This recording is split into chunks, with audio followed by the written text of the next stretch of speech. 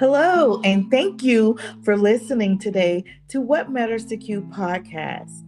So, I'm Q, and I'm coming in today just to bring on a guest to talk to us all about being a student athlete. So, I dedicated July to talking to people who've walked out this experience. So, that hopes that I give an idea to parents and student athletes on how they need to prepare, what they need to look for from different perspectives. Everybody's is not the same. But today's guest is my daughter. Her name is Courtney Gray. She's my baby girl. And she's going to come on and talk to us today about her experience as a student athlete in high school and in college. Hello, Courtney. Hi. Hello, and thank you for joining us today. So let me say this. She is getting this stuff straight from the hip. This is not rehearsed. It is totally organic because I want to get her true and unfiltered, unpracticed or rehearsed response to my questions so that my audience get a full understanding of where we're coming from in my heart in helping parents and student athletes through their process. So I want to start out by asking you where you are now. So you're not in your 4-year college setting, correct? Correct. And you are now doing what? I am currently a business executive at an air charter company. Okay. So you spent 4 to 5 college years as a student athlete, right? Correct. And you didn't spend all of them at the same college, right? Right. You want to tell us a little bit about that experience? Well, coming out of high school, I originally attended Savannah State University for a year. I ran track there, was there on scholarship.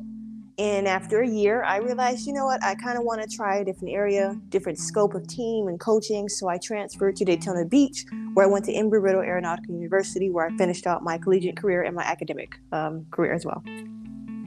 So I want to wind it back just a little because I want to talk about the NCAA as it pertains to Division I or Division II track athletes.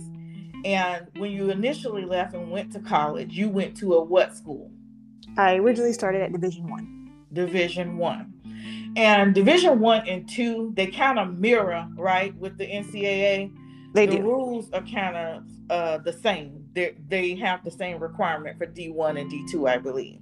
Pretty much. So let me ask you this. How did you gain knowledge of the NCAA rules? Did your coaches tell you? Did your school administrators tell you? Well, coming in as new freshmen or transfer at any university or any school, whether that's Division 1, 2, 3, or NAIA, you have to go to compliance. And compliance is basically like an orientation of what they expect from you as a student athlete, hence student athlete. They go through all the rules, the do's and don'ts, the what you can do, what you can't do, what you can eat, what you can eat, what you can't consume, what you can consume, what things are totally not allowed, and what things you might get suspended for this, but if it happens again, you will be indefinitely suspended. So they kind of give you a sit down, and they do this every year actually. But they do it separately first for newcomers, transfers, and freshmen. And then after that, you go with the rest of the student body as far as athletes every year. So there's no, I didn't know, or no one told me. Every year they have a mandatory meeting. And if you miss that meeting, you will miss probably 20% of your season, or you would have to make up some type of punishment for missing that meeting because it is extremely important. But let me ask this. Prior to college, in high school, how did you gain knowledge about the NCAA? There is no how about or how to do's or to do's at all. There is so the coaches nobody didn't to tell you. Nope. Guidance counselors and administrators did not tell you. Nope. And I would say that's partly because you don't really know who's going and who's not. And even if you do, you don't know where. So that's a lot of information to cover on the basis of this is where you may end up. And I don't think that's something public schools tend to think needs to be knowledgeable to incoming college athletes. So therefore, it's not a priority for people to teach their students that may be going to the next level in athletics. So basically, the parent and the student have to find out what the NCAA requirements are for themselves if their child plans to participate in a D1 or D2 school athletic program. Yes, and I can't speak for everyone. I'm pretty sure there's a coach or a program or school out there that may do that for some students given their potential. But most of the time, I don't know anyone that has had that help or leadway coming out of high school. Right. So in her case, we had my oldest daughter go before her, and we had an experience with not meeting the NCAA requirement, which allowed me to immediately get on top of what Courtney needed so that she could meet the requirement with her plans of attending a D1 college.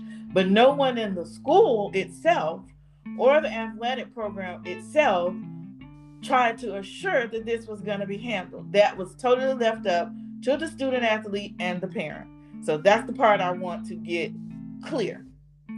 This is a student athlete parent participation, and they are responsible for making sure that the requirements are met. Right. Now, I want to ask you this. What would be the best advice you have for a potential student athlete right now? If you were talking to a group of 11 and 12th graders who plan to do collegiate sports, what's that thing you would say to them right off the bat? Right off the bat, especially on my own experiences and experience of those I want to team with, if this is not something you really want to do or have a passion for, college will be the level where you will really figure that out, because it's going to test you in every area. Because it's different than high school where you have a set schedule, you have parents, you have coaches that are a little lenient. In college, you are totally on your own. There is nobody to tell you to be anywhere. There's no one to kind of really be on you. They're going to expect you to be completely 100% dependent, and it will show, and it always has when you get there and you realize, I don't know if this is what I really want to do. It's going to really make or break you. And as a beginning in adulthood, this is the true test of this is your reality. Yeah. If it doesn't work, this is the end of that. But then you have people that get there and they find out this is what I want to do, and it's literally going to take blood, sweat, and my literal tears to get through it, because this is what I want to do. It may not be the Olympics or the NFL or the NBA or whatever else, that top level, but it will be to finish something that I started, whether that was 7 or 17 years old. Awesome. So now I'm going to go into what I call my series of questions that you're going to say the first thing that comes to you, so that the listener get a little bit of idea about who you are and how you think. Because I don't want them to think I'm just randomly selecting someone to come on and share information with them. We really want to see people succeed, and we really want to get this information out to the right people, and we want them to have a good running start at success, like a sounding board for success. So here we go. You ready? Yep. What age did you start in sports? I want to say about 7 or 8 years old. 8 to be exact, I think. And who is your favorite athlete? My favorite athlete has to be Kenny Harrison. Okay. What's the best part for you about competing? Exposure. I love to travel. Track and field has brought me to places I never thought I'd be on my own. And it's given me an opportunity to meet people from all walks of life. So I'd have to say the exposure of it. Do you have a favorite song that you like to listen to before competing? Yes, Dreams and Nightmares by Meek Mills. Meek Mills! Is there anyone in particular that you wish could have seen you compete? My sister. Your sister. And the last thing I have for you, out of all your coaching, all your coaches, all your time spent in athletics, not just track, but your athletics as a whole, who was your favorite coach? Coach Lewis James. He was also my coach, guys. And he also coaches my grandson in swimming. So he has really impacted our generations. Absolutely. So, he has given us a whole lot over here. But he coached both of my girls. So those were the things I wanted to get out today. I want to thank you, Courtney Gray, for taking time out of your day for speaking with me and my listeners. I hope we have really given them some nuggets, and I really appreciate your information and opening up and sharing with us today. Thank you, listeners, for coming on. Please share this podcast with anyone you know that has student athletes that are thinking about competing at the college level. Next week, we will have my godson, who also competed on the collegiate level. Huron Hall will come on and share with us. So I'm really excited about that. And we will close out with another one of my girls' coaches who also competed with me. He will close us out in this series, Coach Byron Copeland. So thank you for listening, and I hope you guys come back and tune in for weeks to come. Thank you, Courtney.